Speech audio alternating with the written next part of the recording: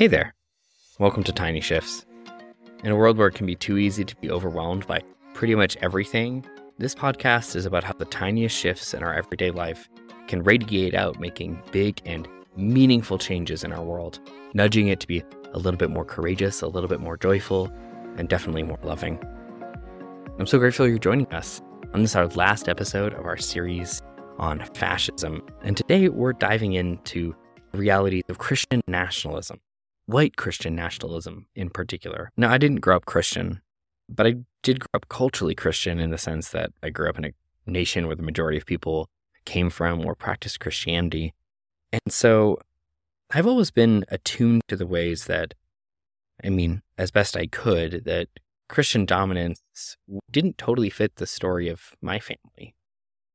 I didn't quite understand why some people would get really upset, for example, when you said Happy Holidays instead of Merry Christmas. Why there was a big fight to keep the Christ in Christmas or, to not acknowledge the other religious and to not acknowledge other faiths' holiday traditions, and that why that would seem as a threat. Especially as this time as we're moving into the winter season where we see Hanukkah, we see Diwali just passed, we see Christmas, these major sacred holidays. The way people get really motivated by unsubstantiated claims of voter fraud or really fears of illegal immigration, despite the fact that immigrants are necessary for our economy. The reactionary emotionality of these issues comes from somewhere. And what we're going to explore today on the podcast is how that emotionality actually comes from a racial grievance or a racial experience, but it gets really clothed in the garment of Christianity. So I'm not going to say much more of that. But we'll just dive right in. The line between a beach in Virginia in August of 1619, where the first enslaved persons arrived in what would become the United States, and the steps of the Capitol in D.C. on January 6th, 2021, the line between these two dates may not at first seem obvious. But the line snakes its way through 401 years of history, through Puritan New England, as those settlers that Eleanor told us about wrestled with a theological quandary at the heart of their enterprise, which is, what do we do with these indigenous peoples, whose lands we intend to take for our own? Camps within the Puritan establishment debate, elimination, conversion, or coexistence, they wrestled with the question, what does it mean to be Christian and human in the face of the other? The line between these two dates runs through the construction of the American racial order, in which white needed to mean free, where black was forced to mean enslaved, and red meant neither bound nor free but savage. Beginning to establish a clear racial hierarchy that was enforced through systems ranging from slavery to the modern system of mass incarceration. This line dodged bullets in the American Revolution and the War of 1812, where it witnessed the shift in identity of these settlers from an identification with a particular colony to being fervently American, where the stars and stripes became a symbol of freedom, became a symbol of a people united, a freedom for some, at least. Certain people united. Maybe the line between these two days, 401 years apart, is clearest seen at the time of the Civil War, where two different versions of American liberty came to an impasse, leading to violence. It showed up surely as white Northerners refused to make good on their promises after the war, when Reconstruction came to an end as the troops were pulled out of Dixie, forcing African Americans to trade slavery for sharecropping and Jim Crow. When you keep looking, the line shows up over and over again, weaving its way through the theological debates justifying manifest destiny, that white American Christians not only are the chosen people, but their task is to be the new Jerusalem, the city on a hill, and expand that God-given mission to civilize an entire continent.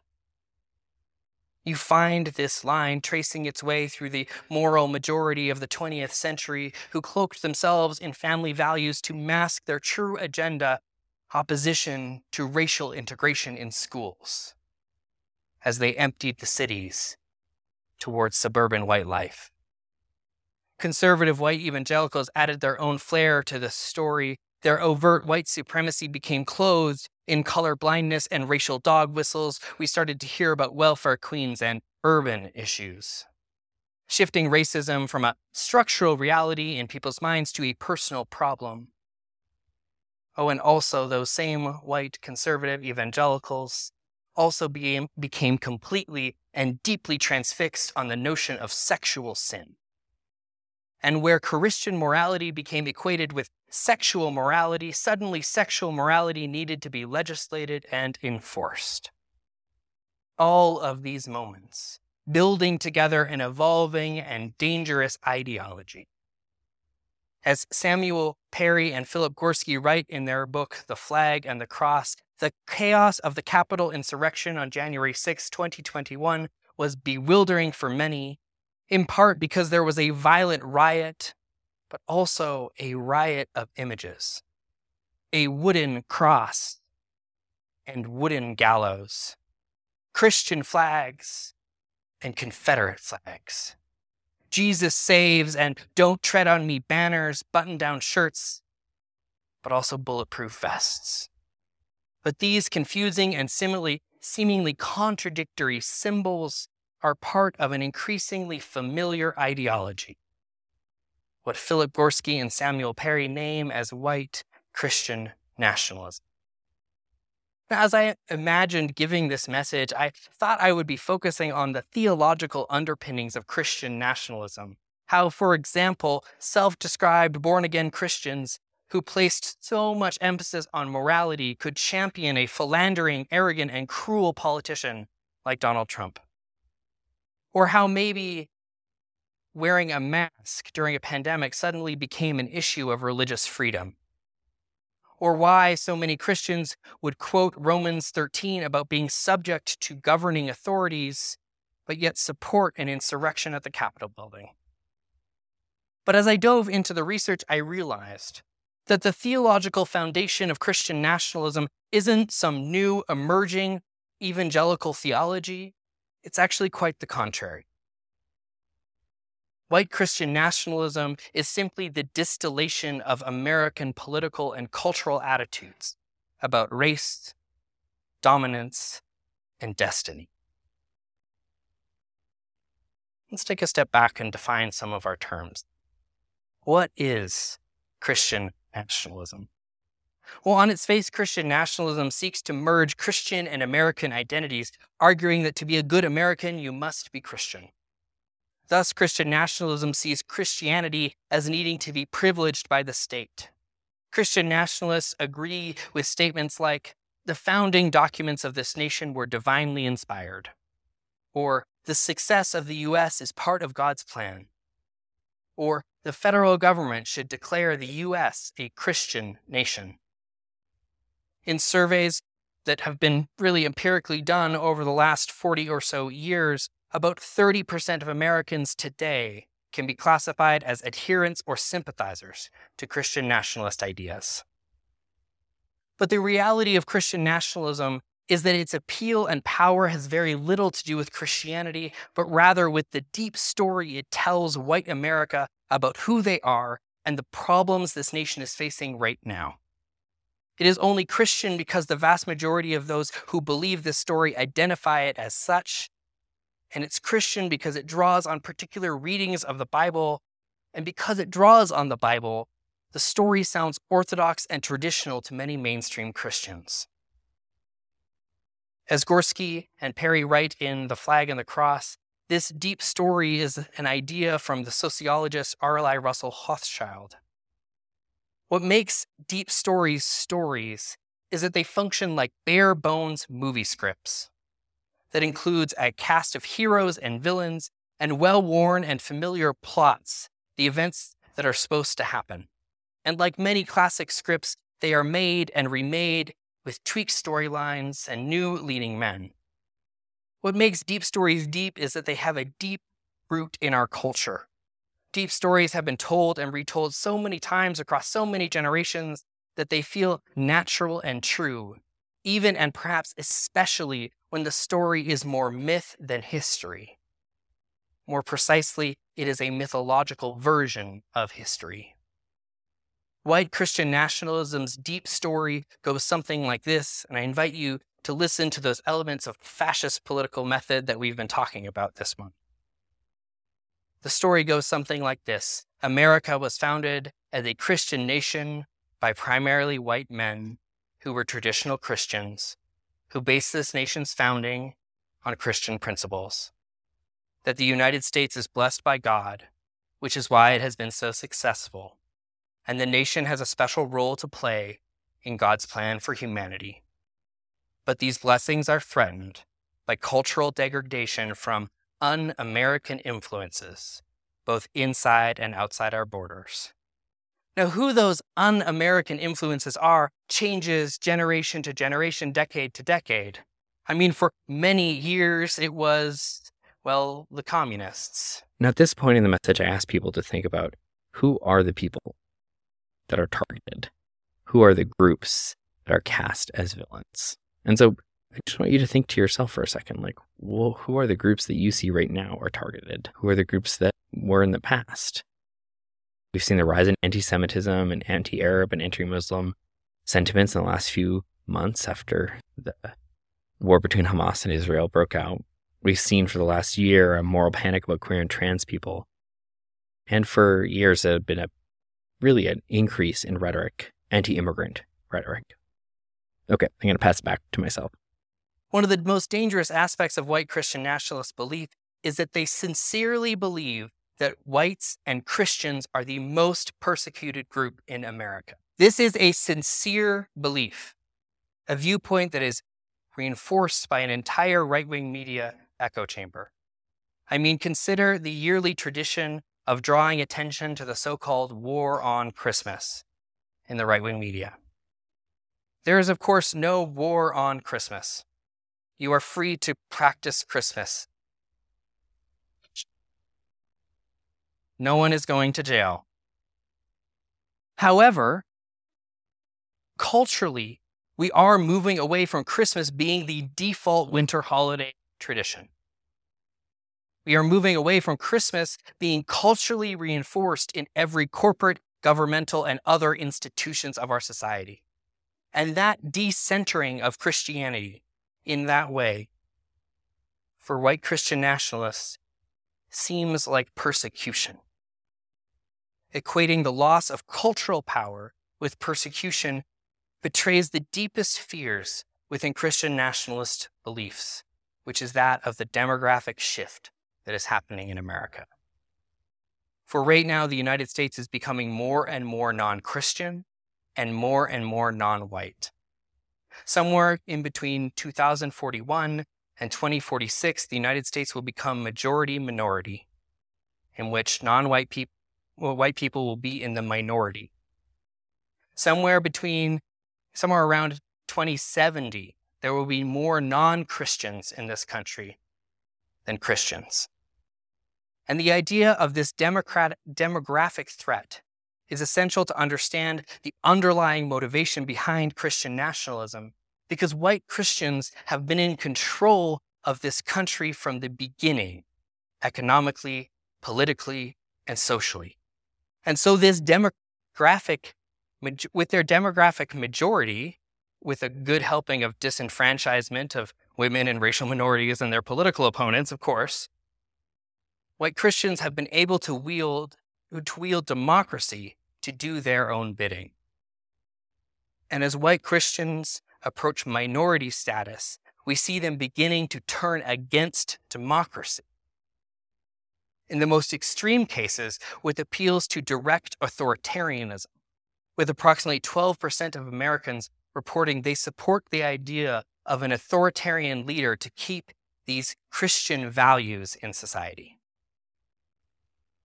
White Christian nationalism defines the people that should participate in American democracy along racial, religious, and native birth lines. It is a form of ethno-nationalism. And rhetoric like we hear from Trump about the big lie of stolen elections relies on the idea that if real people voted, Trump would have won, leading to allegations of foreigners voting, of immigrants voting, and a ramping up of election integrity efforts that actually are just restricting people's access to the ballot. That was a lot. So I'm going to offer this summary. America is at once not a Christian nation and is also a deeply Christian nation. It is not a Christian nation in the sense that the American Revolution was not a theocratic one, that the separation of church and state is real, even if we debate and challenge exactly where those lines can be drawn. And while there is an American civic religion that is steeped in the waters of Christianity, there is no state church. And it is clear that the founders did not intend Christian hegemony. But it is also clear that the founders couldn't imagine a multiracial, multi-religious, liberal democratic state like we are attempting to live in. And attempts by Christian nationalists to rewrite history to justify continued Christian control should be seen as a fraud, in the same way that there are attempts to rewrite the nature of the Civil War or the impact of slavery or the genocide of indigenous peoples. America is a Christian nation in the sense that the reins of power and control have always been and continue to be held by white Christians. And so the question that arises as demographics shift, as white Christian majority status in this nation shifts, is how will white Christians respond when they can't count on democratic and state institutions to continue to prioritize them and their power? The strategy of historical revisionism, of rewriting this country's history to validate the ideas of white Christian dominance under the guise of this Christian values, is part of the strategy. In another way of saying that, white Christian nationalism is a convenient theological mask for the undercurrents of reactionary white racial resentment that will trade away liberal democracy for a Jim Crow 2.0, or continue to entrench America's road towards apartheid for non-white and non-Christian peoples. The fascist vision of white Christian nationalism is sneakily similar to our current reality, only more brutal and widespread. Police violence targeting minorities, immigrants, and dissenters, mass surveillance, mass incarceration, voter suppression to stop certain groups from going to the polls, gerrymandering to concentrate power. As a faith, as Unitarian Universalists, we are committed to a liberal, democratic, and pluralistic society, and that's not just a political allegiance, but it's a theological one. If every person has a piece of the truth, then a democratic society is the only way for that belief to be lived out in society. And it can't be a theoretically democratic state. It needs to be one in which everyone has true access to democracy. This leads us as a faith, or necessitates a public faith for us to, for example, build coalitions potentially with groups and people that we don't agree with on everything if our common goal is to defend liberal democratic principles. And it also calls on us to invest heavily in the political power of those being targeted by Christian nationalism already. The way that Christian nationalists have been attacking reproductive health, the way they're attacking queer and trans people, communities of color, indigenous peoples, and those who are incarcerated. We have to be willing to not give up any of these people. But those are the more outward and political dimensions.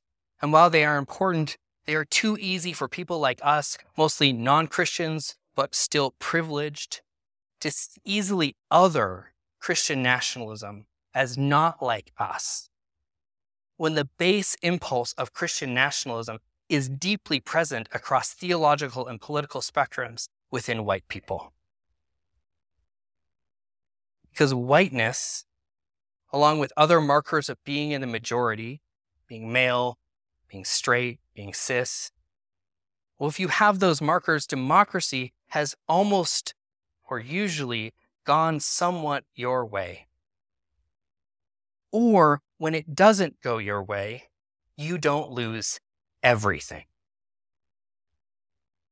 That lived experience and reality leaves us, count myself a part of this, leaves us with an underdeveloped muscle of decentering ourselves or of sacrificing our wealth and security and prestige in order to change that structural reality.